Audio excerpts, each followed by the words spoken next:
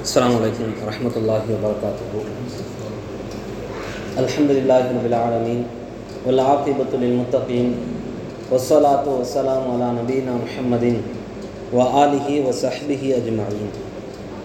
أما بعد فإن أصدق الحديث كتاب الله وأحسن الهدي هدي محمد صلى الله عليه وسلم وشر الأمور محدثاتها وكل محدثة بدعة وكل بدعة ضلالة وكل ضلالة في النار. فقد قال الله تعالى في القرآن العظيم والفرقان المجيد فأعوذ بالله من الشيطان الرجيم يا أيها الناس اتقوا ربكم الذي خلقكم من نفس واحدة وخلق منها زوجها وبث منهما رجالا كثيرا ونساء واتقوا الله الذي تساءلون به والأرحام إن الله كان عليكم رقيبا. يا أيها الذين آمنوا اتقوا الله حق تقاته ولا تموتن إلا وأنتم مسلمون. يا أيها الذين آمنوا اتقوا الله وقولوا قولا سديدا يصلح لكم أعمالكم ويغفر لكم ذنوبكم ومن يطع الله ورسوله فقد فاز فوزا عظيما. ربي اشرح لي صدري ويسر لي أمري واحلل عقدة من لساني يفقهوا قولي. எல்லாம் அல்ல அல்லாஹுவின் நல்லடியார்களே, அல்லாஹ்வுடைய மார்க்கத்தை அறிவதற்காக இங்கே நாம் ஒன்று குழுமி இருக்கிறோம். இந்த நேரத்தில் மார்க்கம் சொல்லித்தரக்கூடிய ஒரு சில உபதேசங்களை உங்களுக்கு நாம் பதிவிடவும் செய்ய இருக்கிறோம். அல்லாஹ்வுடைய மார்க்கம் எல்லா கால சூழ்நிலையிலையும் ஒவ்வொரு விதமான அறிவுரைகளை நமக்கு சொல்லி தந்திருக்கிறது. காலத்திற்கு ஏற்ப, சூழ்நிலைகளுக்கு ஏற்ப, அந்த நேரத்திலே நிகழவிருக்கும், நிகழ்ந்து கொண்டிருக்கும் எந்த ஒரு இன்பமான துன்பமான செய்தியாக இருந்தாலும் அதற்கு ஏற்றவாறு இஸ்லாத்தில் ஏதாவது ஒரு தத்துவங்கள் கண்டிப்பாக பொறிக்கப்பட்டிருக்கும். எந்த ஒரு காலத்தில் எந்த ஒரு பிரச்சனை வந்தாலும் அதனுடைய பிரச்சனைக்கு தீர்வினுடைய மூலத்தை இஸ்லாமிய மார்க்கம் சொல்லி தந்துடும். அப்படிப்பட்ட மார்க்கத்திலே வாழக்கூடிய நாம் ஒவ்வொரு கால சூழ்நிலையும் அடையும் பொழுது ஒவ்வொருவருக்கும் ஒவ்வொரு விதமான கண்ணோட்டம் அதிலிருந்து வெளிப்படும். ஒவ்வொரு ஆளும் ஒவ்வொரு விதமாக அதை பார்ப்பாங்க. ஒரு பிரச்சனை ஏற்படுதுன்னா அதில் உள்ள பிரச்சனையை மட்டும் பார்க்கக்கூடிய ஆட்கள் இருப்பாங்க, அதுக்கு என்ன தீர்வு என்று பார்க்கக்கூடியவங்களும் இருப்பாங்க, இந்த பிரச்சனை யாரால ஏற்பட்டுச்சுன்னு பார்க்கக்கூடியவங்களும் இருப்பாங்க. அப்போ ஒவ்வொரு ஆளுடைய கண்ணோட்டமும் ஒவ்வொரு ஆளுடைய அணுகுமுறையும் ஒவ்வொரு ஆளுடைய பிம்பமும் ஒவ்வொரு விதமாக இருக்குது. ஒவ்வொரு ஆளுடைய கேரக்டர் தகுந்த மாதிரி அது மாறுது. அது ஒவ்வொரு கால சூழ்நிலையும் வித்தியாசப்படும், ஒவ்வொரு நேரத்திலையும் வித்தியாசப்படும். திடீர்னு நம்ம கோபத்தில் இருப்போம், அந்த நேரத்தில் ஒரு விதமாக அணுகுவோம். திடீர்னு நம்ம சந்தோஷமான நேரத்தில் இருப்போம், அந்த நேரத்தில் ஒரு விதமாக அணுகுவோம். இப்படி ஒவ்வொரு ஆளும் ஒவ்வொரு நேரத்திலையும் ஒவ்வொரு விதமாக ஒவ்வொரு சூழ்நிலையை அணுகி கொண்டிருக்கிறோம். இப்போது உதாரணத்துக்கு நீங்கள் பார்த்தீங்கன்னா, மரத்துலேருந்து நம்ம ஒரு பழம் விழுதுன்னா அதை எப்படி சாப்பிடலாம், அது நல்லதா கெட்டதா என்று பார்க்கக்கூடியவர்கள் இருந்தார்கள், இருப்பார்கள், இன்னையும் இருந்துக்கிட்டு தான் இருக்கிறாங்க. ஆனால் உலகத்திலேயே நியூட்டன் என்பவர் தான் அதை வித்தியாசமாக பார்த்தார். உலகத்தில் பழம் மரத்துலேருந்து ஏன் கீழே விழுது, ஏன் மேலே நோக்கி போக மாட்டேங்குது, அப்போ பூமிக்கு ஏதோ ஒரு ஈர்ப்பு சக்தி இருக்குது, புவி ஈர்ப்பு சக்தி என்று ஒன்றை கண்டுபிடித்தவர் நியூட்டன். அப்போ பழம் விழுறது சாதாரணம், அது பசி எடுத்தவன் சாப்பிடுவான், பசி இல்லாமல் சாப்பிட மாட்டான், பார்க்குறவன் பார்ப்பான், அல்லது மற்றவனுக்கு கொடுக்குறவன் கொடுப்பான். இப்படித்தான் உலகம் இயங்கி கொண்டிருந்தது. ஆனால் முதல்ல நியூட்டன் என்பவர் தான் உலகத்தை நோக்கி ஏன் பூமியை நோக்கி விழுகிறது என்று புவியீர்ப்பு சக்தியை கண்டுபிடித்தார் நியூட்டன். அதே மாதிரி நீங்கள் பார்த்தீங்கன்னா அணு என்று இருந்தது. அணுவை பயன்படுத்தக்கூடியவர்கள் வித்தியாசமாக பயன்படுத்தி கொண்டிருந்தார்கள். ஆனால் அணுவை பிளந்தால் அதுக்குள்ள நியூக்ளியர் ஒன்று இருக்கிறது, அது மிகப்பெரிய ஒரு சக்தியை பெற்றது என்று கண்டுபிடித்தவர் ஐன்ஸ்டீன் என்பவர். அப்போ சாதாரணமாக உலகத்தில் ஒன்று இயங்கும் பொழுது ஒவ்வொரு ஆளும் ஒவ்வொரு விதமாக அதை அணுகுறாங்க. ஒவ்வொரு ஆளுடைய கண்ணோட்டமும் வித்தியாசப்படுது, வேறுபடுது. அப்படி மார்க்கத்திலேயே சில விஷயங்கள் சொல்லப்பட்டிருக்கு.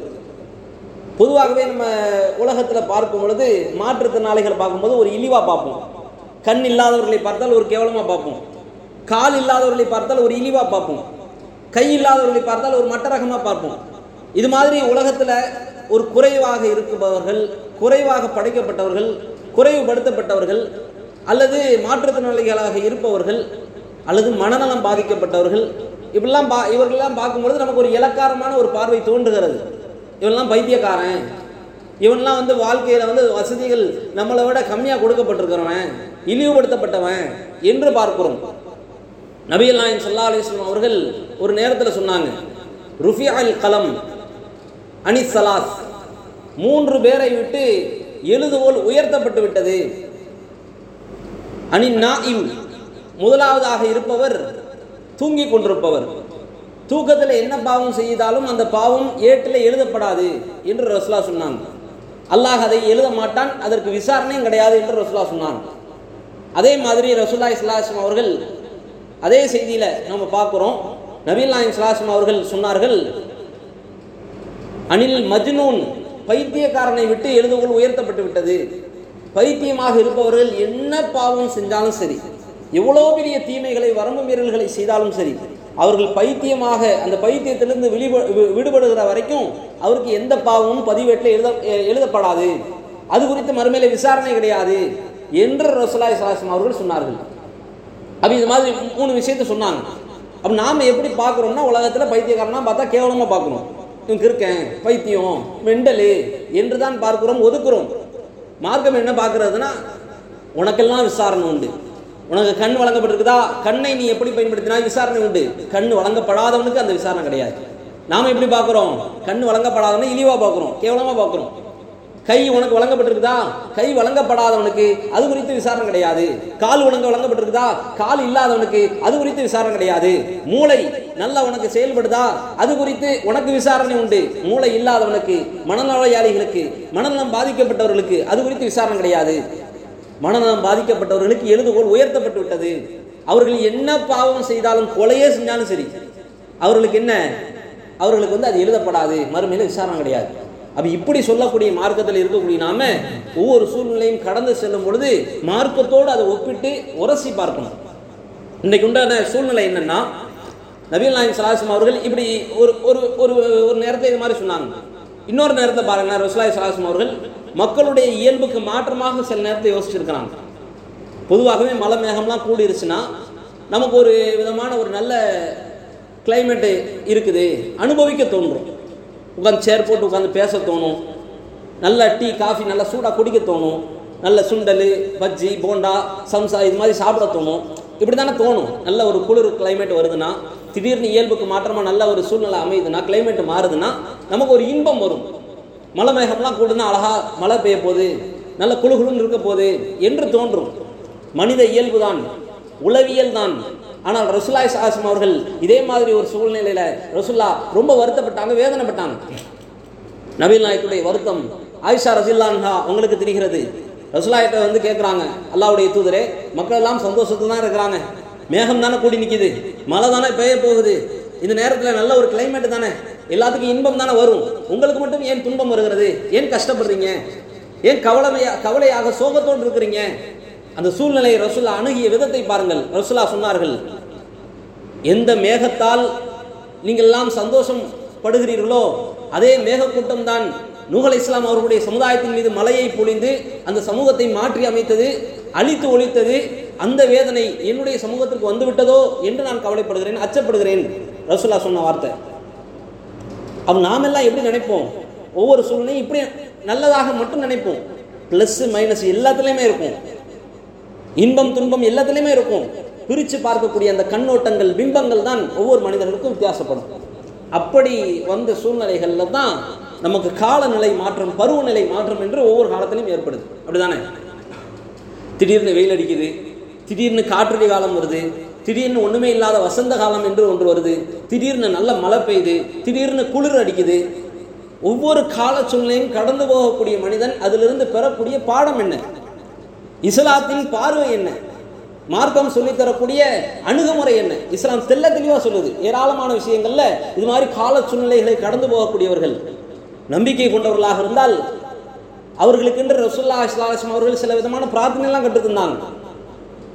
இப்போ திடீர்னு வெயில் அடிக்குது, வெயில் காலத்தில் இருக்கிறோம், கோடை காலம். இதை பார்க்கும் பொழுது நம்முடைய சிந்தனை என்னவா இருக்குது?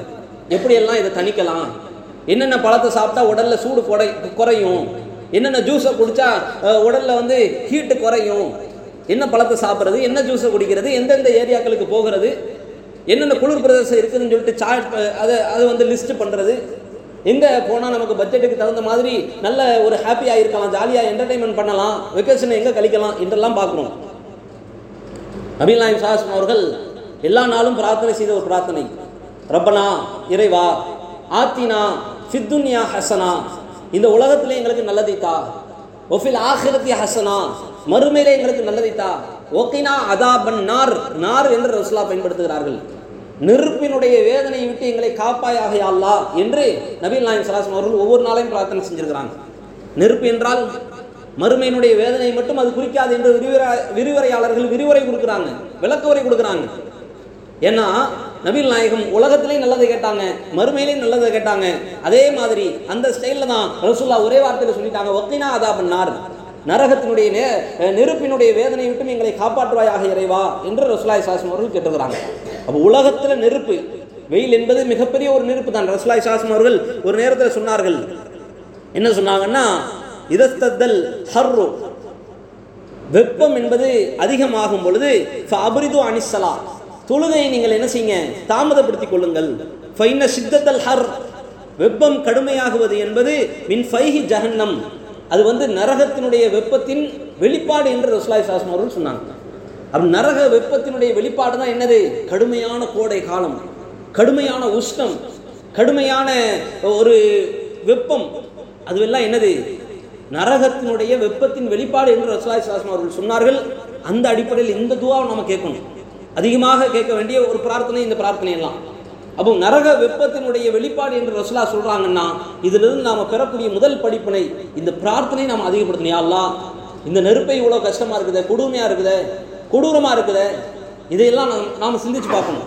நாம என்ன சிந்திக்கிறோம், இதுல இருந்து எப்படி தப்பிக்கலாம், எந்த ஊருக்கு ஓட்டம் எடுக்கலாம், குடும்பத்தோடு எப்போ காலி பண்ணலாம், இந்த வெயில் முடிஞ்சதுக்கு அப்புறம் எப்போ வரலாம் என்று பிரார்த்தனை என்று நாம பிளான் பண்ணுவோம். அது மாதிரி பிளான் ஏராளமான விஷயங்கள் நாம அதுக்காக ப்ரிப்பேர் பண்ணுவோம். ஆனால் மார்க்கம் என்ன சொல்லுதுன்னா, இதோடு மறுமையை நீ ஒப்பிட்டு பாரு, இந்த சிந்தனையோடு ஒப்பிட்டு பாரு, இதுல இருந்து உனக்கு பெறக்கூடிய படிப்பினை என்ன என்று மார்க்கம் பார்க்க சொல்லுகிறது. நபிக்கு கொண்டவர்களுடைய பண்பையும் அல்லாஹ் குர்ஆன்ல சொல்லும் பொழுது என்ன சொல்வான்னா, அல்லதீன எதுக்குருவனல்லாக கியாமௌ வ குஊதௌ அலா ஜுனூபிஹிம், நம்பிக்கை கொண்டவங்க எப்படி இருப்பாங்கன்னா, அவர்கள் நின்ற நிலையிலையும் அல்லாஹ்வை நினைப்பார்கள், திக்ர் செய்வார்கள், அமர்ந்த நிலையிலும் அல்லாஹ்வை திக்ர் செய்வார்கள். அல்லாஹ் இருக்கிறான், அல்லாஹ் பார்த்துக்கிட்டு இருக்கிறான், அல்லாஹ் கடுமையானவன், அல்லாஹ் நம்மளை தண்டிச்சிருவான் என்றெல்லாம் நினைப்பார்கள். அவர்கள் படுத்த நிலையிலையும் அல்லாஹ்வை நினைப்பார்கள். நின்னாலும் சரி, உட்கார்ந்தாலும் சரி, படுத்தாலும் சரி, அல்லாஹ்வினுடைய நினைவுக்கு அப்பாற்பட்டு நம்பிக்கை கொண்டவர்கள் போக மாட்டார்கள் என்று அல்லாஹ் ரப்பல் ஆலமீன் குர்ஆன்ல சொல்கிறான். அதை தொடர்ந்து அல்லாஹ் என்ன சொல்கிறான்னா, வயத்தஃபக்கருன ஃபீ ஹல்கி ஸமாவாத்தி வல் அர்த், வானங்களையும் பூமியையும் ஈமான்தாரிகள் அவர்கள் சிந்தித்து பார்ப்பார்கள். அப்படி சிந்தித்து பார்த்து அவர்கள் சொல்வார்களாம், நாம் எல்லாம் சொல்றோமான்னு யோசிச்சு பாருங்க, ரப்பனா, இறைவா, மா ஹலக்த ஹாதா பாத்திலா, இந்த உலகத்துல நீ எதையுமே வீணாக படைக்கவில்லை, வேஸ்டா படைக்கலையா அல்லாஹ், சுபஹானக, உனக்கே எல்லா புகழும், உன்னை நான் தூய்மைப்படுத்துகிறேன், பாதுகாப்பு கேட்கிறேன் என்று அந்த மக்கள் சொல்வார்கள், நம்பிக்கை கொண்டவர்கள் சொல்வார்கள் என்று அல்லாஹ் ரப்பல் ஆலமீன் குர்ஆன்ல சொல்கிறான். உலகத்துல படைக்கப்பட்ட எல்லா படைப்பும் வேஸ்டா படைக்கப்படல. நாம என்ன செய்யறோம், வெயில் வந்தாலும் திட்டுறோம், மழை பெஞ்சாலும் திட்டுறோம், காத்தடிச்சாலும் திட்டுறோம், குளிர் அடிச்சாலும் திட்டுறோம், ஒண்ணுமே இல்லாட்டாலும் திட்டுறோம், எல்லாத்தையுமே குறை பாடுறோம். மழை பெஞ்சாலும் நமக்கு குறையா தெரியுது, என்னடா இப்படி மழை பெய்யுது, சோன்னு மழை பெஞ்சு விழுவுதே, ஒரு இடத்துக்கு வேலைக்கு போக முடியலையே என்று பேசுறோம், குளிர் அடிச்சாலும் தாங்க முடியலையே என்று திட்டுறோம், வெயில் அடிச்சாலும் திட்டுறோம், காத்தடிச்சாலும் அப்படியே காத்துல மணல்லாம் அப்படியே காத்துல பறந்து போகுதே, கண்ணெல்லாம் மண்ணாகுதே என்றெல்லாம் திட்டுறோம். இப்படி காலத்தை சபிப்பவர்கள், காலத்தை திட்டக்கூடியவர்கள், யோசிச்சு பார்க்கணும், மார்க்கத்துல இதெல்லாம் கண்டிக்கப்பட்டிருக்குது, தடுக்கப்பட்டிருக்குது. அல்லாஹ் ரப்பல் ஆலமீன் அல்லாஹ்வுடைய தூதரை வைத்து சொல்லுகிறான். சில செய்திகள் ஹதீசுல் குதுஸின்னு சொல்லுவாங்க. அல்லாஹ் சொன்னதாக ரசூலுல்லாஹ் சொல்லக்கூடிய செய்திகள்லாம் ஹதீசுல் குதுஸின்னு சொல்லுவாங்க. அந்த ஹதீசுல் குதுஸி என்ற உயர்ந்த ரக ஹதீசுகளில் உள்ள செய்தி ஒரு செய்தி. நபிகள் நாயகம் ஸல்லல்லாஹு அலைஹி வஸல்லம் அவர்கள் அல்லாஹ் சொன்னதாக சொல்லுகிறார்கள், யுஹ்தீனி இப்ன ஆதம், ஆதமுடைய மகன் என்னை நோவினை செய்கிறான் என்று அல்லாஹ் குற்றம் சாட்டுகிறான். ஆதமுடைய மகன் என்னை நோவினை செய்கிறான், என்ன செய்யறான்னா, யசுப்பு தஹர், அவன் காலத்தை திட்டுகிறான், வ அனத்தஹர், நான் தாண்டா காலம் என்று அல்லாஹ் ரப்பல் ஆலமீன் சொல்கிறான். நானே காலமாக இருக்கிற நிலையில என்னை அவன் திட்டுகிறான் என்று அல்லாஹ் ரப்பல் ஆலமீன் சொன்னதாக நபிகள் நாயகம் ஸல்லல்லாஹு அலைஹி வஸல்லம் அவர்கள் சொல்லிவிட்டு சொல்கிறார்கள், பி எதில் அம்ர், அல்லாஹ் தன்னுடைய கரத்திலே வைத்திருக்கிறான் அந்த அம்ரை, அந்த காரியத்தை என்னுடைய கரத்தில் இருக்குது, காலம் என்பது என்னுடைய அதிகாரத்துக்கு உட்பட்டது, அதை ஏன் திட்டுற, அல்லாஹ் ரப்பல் ஆலமீன் சொல்கிறான், உகல்லிபுல் லைல வன்னஹார், நான் தான் பகலையும் இரவையும் மாறி மாறி வர செய்கிறேன். அதுல உள்ள பிளஸ் மைனஸ் எல்லாமே நான் ஏற்படுத்துறது. அப்ப நாம என்ன செய்யணும்னா, இந்த காலத்தை திட்டக்கூடிய, வெயில் என்னடா இப்படி அடிக்குது, சாகடிக்குதே, நோகடிக்குதே, கஷ்டப்படுத்துதே, உஷ்ணத்தை ஏற்படுத்துதே என்று திட்டக்கூடிய மக்கள் இன்றைக்கு சமுதாயத்தில் இருந்து கொண்டிருக்கிறார்கள். இந்த காலம் என்பது மிகப்பெரிய ஒரு படிப்பினை தரக்கூடிய ஒரு விஷயம் என்பதை மார்க்கம் நமக்கு சொல்லித் தருகிறது. அதே மாதிரி எந்த வெயில திட்டுறோமோ அதை இன்னைக்கு நவீன ஆய்வாளர்கள்லாம் ஆய்வு செஞ்சு பார்க்குறாங்க. உலகத்திலேயே இந்த வெயிலில் கிடைக்கக்கூடிய வைட்டமின் டி மாதிரி உலகத்தில் எந்த பொருளில் இருந்தும் விட்டமின் டியை பெற முடியாது என்று ஆய்வாளர்கள் சொல்கிறார்கள். அதே மாதிரி வெயில் அதிகமாக இருக்கக்கூடிய பகுதிகளில் பல் நோயாளிகள் கம்மி, புற்றுநோயாளிகள் கம்மி. அந்த வெயில் அதிகமாக இருக்கக்கூடிய பகுதிகளில் மாதவிடாய் குறிப்பிட்ட காலத்தில் பெண்களுக்கு நின்றும், குறிப்பிட்ட வருடங்களில் நின்றும். வயது முதுமையின் காரணத்தினால் அவர்களுக்கு மாதவிடாய் நின்றும், பீரியட்ஸ் டைம் முடிஞ்சிடும். ஆனால் வெயில் அதிகமாக இருக்கக்கூடிய பகுதிகளில் வாழக்கூடிய மக்களுடைய அந்த சென்சஸை எடுத்து பார்க்குறாங்க, அவர்களுக்கு உண்டான சதவிகிதம் அதிகமாக இருக்குது. ஆண்டுகள் கொஞ்சம் எக்ஸ்ட்ராவாக ஆக்கப்படுது. இதனால பிள்ளை பேர் அதிகமாக அவர்களுக்கு கிடைக்கப்பெறுது.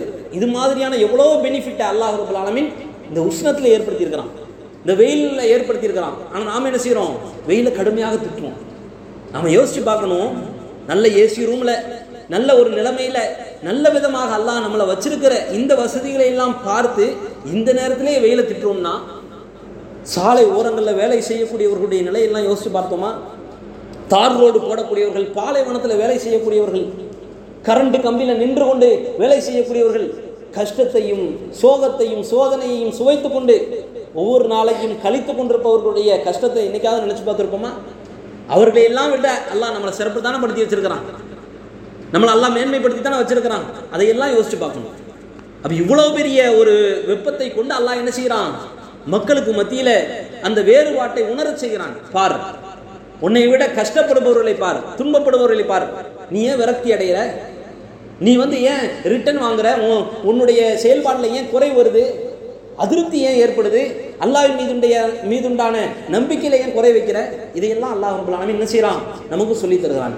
இது முதல் படிப்பினை. அதே மாதிரி மார்க்கம் சொல்லி தருகிறது, அல்லாஹ் ரப்பல் ஆலமீன் நபிகள் நாயகம் ஸல்லல்லாஹு அலைஹி வஸல்லம் அவர்கள் மூலமாக நமக்கு சொல்லி தந்த மிக முக்கியத்துவம் வாய்ந்த ஒரு அறிவுரை. இது மாதிரி ஒரு அறிவுரை நீங்க கம்மியாக தான் கேள்விப்பட்டிருப்பீங்க. இஸ்லாத்திலேயே மறுமை சிந்தனை மிக அதிகமாக சொல்லப்பட்டிருக்கிறது. அந்த மறுமையை ஒப்பிட்டுத்தான் ரசூலுல்லாஹ் என்ன செஞ்சாங்க, நரகத்தின் வெளிப்பாடு வெப்பம் என்பது என்று ரசூலுல்லாஹ் சொன்னாங்க. அப்படி சொன்ன ரசூலுல்லாஹ் ஒரு நேரத்தில் சொன்னார்கள், மறுமைக்கு நீங்கள் பயந்து கொள்ளுங்கள். யௌமலா தில்ல இல்லா தில்லுஹு, அல்லாஹ்வினுடைய நிழலை தவிர எந்த நிழலும் இல்லாத அந்த நாளை நீங்கள் பயந்து கொள்ளுங்கள்.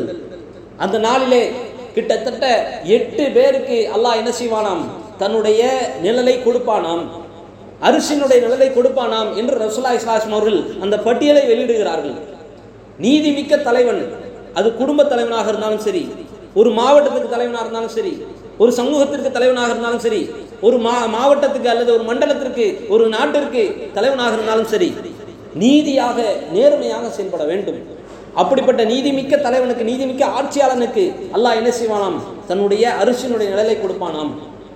அதே மாதிரி ரசூலுல்லாஹ் சொன்னாங்க, இறை வணக்கத்தில் ஊறி திளைத்த இளைஞன் தன்னுடைய இளமை பருவத்தில் மனசை கட்டுப்படுத்துறது அவ்வளோ கஷ்டம். இளமை பருவத்தில் தான் மிகப்பெரிய ஷைத்தானுடைய ஊசலாட்டங்கள் இருக்கும். அந்த பருவ நிலை மாற்றம், அந்த பருவம், இளமை பருவம் என்பது மிகப்பெரிய ஷைத்தானுடைய ஊசலாட்டத்திற்கு உட்பட்ட ஒரு பருவம். இளமை பருவத்தில் நாம் எல்லாம் செய்த தவறுகளை நினைத்து பாருங்கள், என்ன ஆட்டம் போட்டிருப்போம், எவ்வளவு பெரிய பாவங்களை செய்திருப்போம், பாவம் என்றே தெரியாமல் செய்திருப்போம். அது பாவமாக காண்பிக்கப்பட்டிருக்காது, அலங்காரமாக காண்பிக்கப்பட்டிருக்கும். ஊர் உலகத்தை செய்யாத தவறையா நான் செய்கிறேன், எல்லாரும் செய்கிற தவறு தான் நானும் செய்கிறேன்.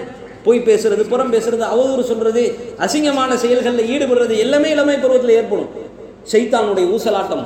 அப்பேற்பட்ட இளமை பருவத்தை இறுக்கி பிடித்து மார்க்கத்திற்காக, இறை விஷயத்துல, மார்க்க விஷயத்துல அப்படியே ஊறி திளைத்த இளைஞனுக்கு மறுமையில் அல்லாஹ் என்ன செய்வானா, அரிசினுடைய நிழலை கொடுப்பானாம். ரசூலுல்லாஹி ஸல்லல்லாஹு அலைஹி வஸல்லம் அவர்கள் இதெல்லாம் சொல்றாங்க.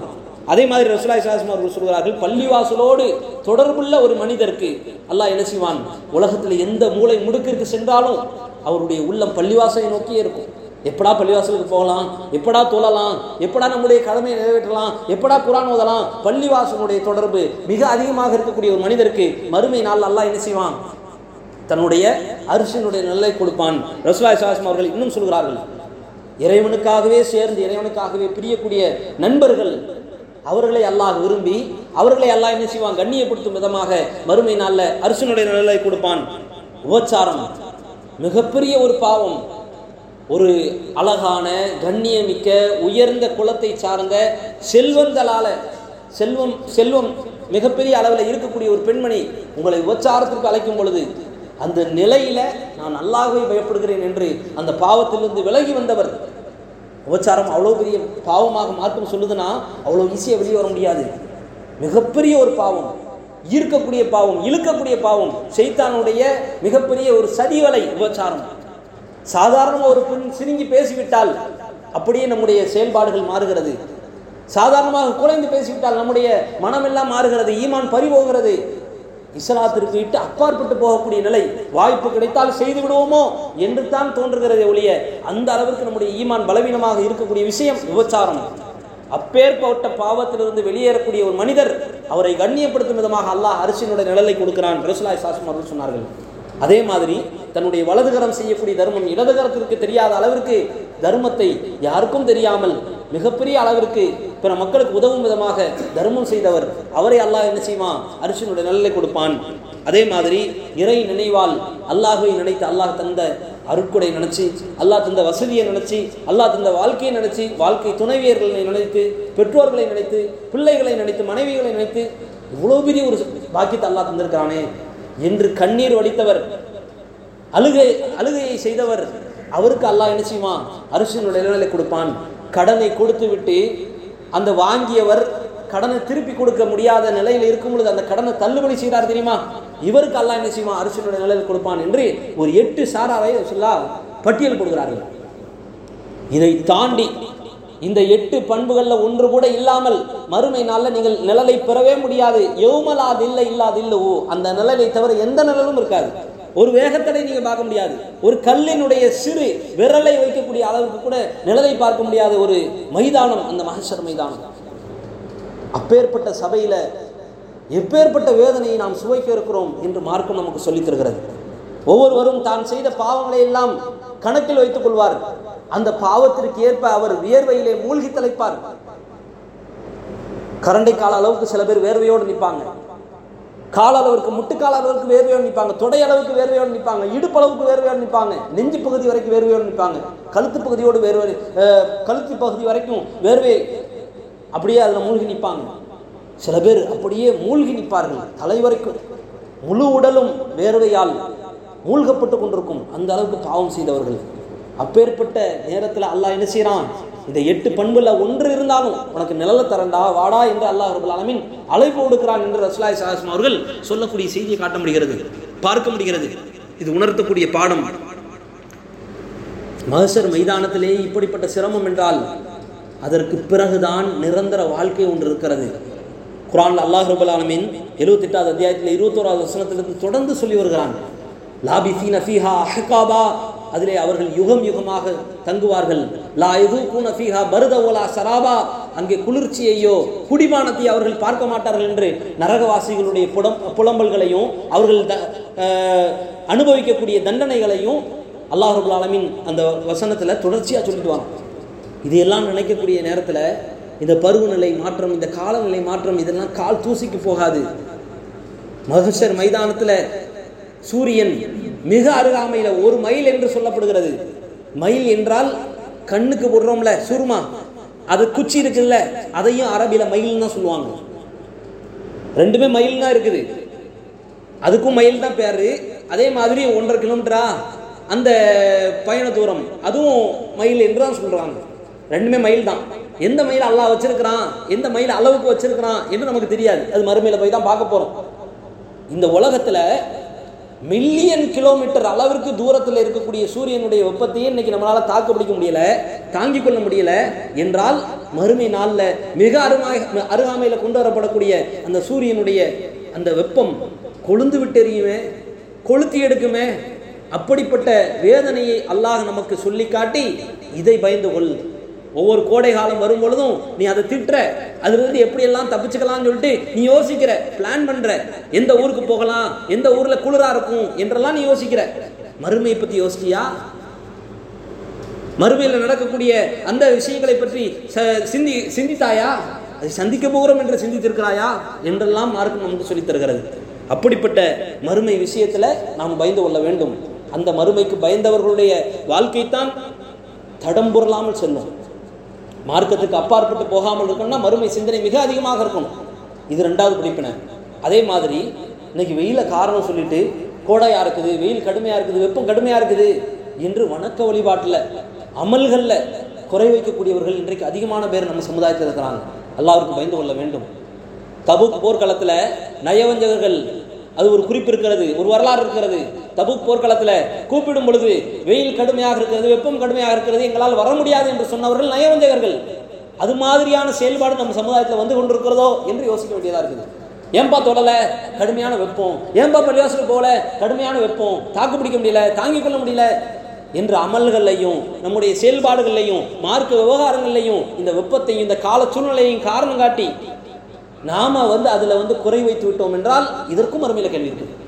என் காலநிலை மாறினா போக மாட்டியா, அமல் செய்ய மாட்டியா, அமல்களில் ஈடுபட மாட்டியா என்று அல்லாஹ் கேட்பான். அப்போ என்ன செய்யணும்? இந்த அமல்களில் குறை வைக்காமல் இருக்க வேண்டும். இப்படிப்பட்ட தத்துவங்களையும் இப்படிப்பட்ட போதனைகளையும் அறிவுரைகளையும் மார்க்கம் அழகான முறையில் நமக்கு எடுத்து சொல்கிறது. அப்பேற்பட்ட பாடத்தையும் படிப்பினையும் பெற்று நம்முடைய வாழ்க்கையில இது மாதிரி எல்லா கால சூழ்நிலையிலையும், வெயில் வந்தாலும் சரி, மழை வந்தாலும் சரி, குளிர் அடித்தாலும் சரி, காற்றடித்தாலும் சரி, இந்த கால சூழ்நிலை மாற்றம் அல்லாஹ் ரப்பல் ஆலமீன் ஒரு வேளை அழிவை கூட தரல வாய்ப்பு இருக்காது.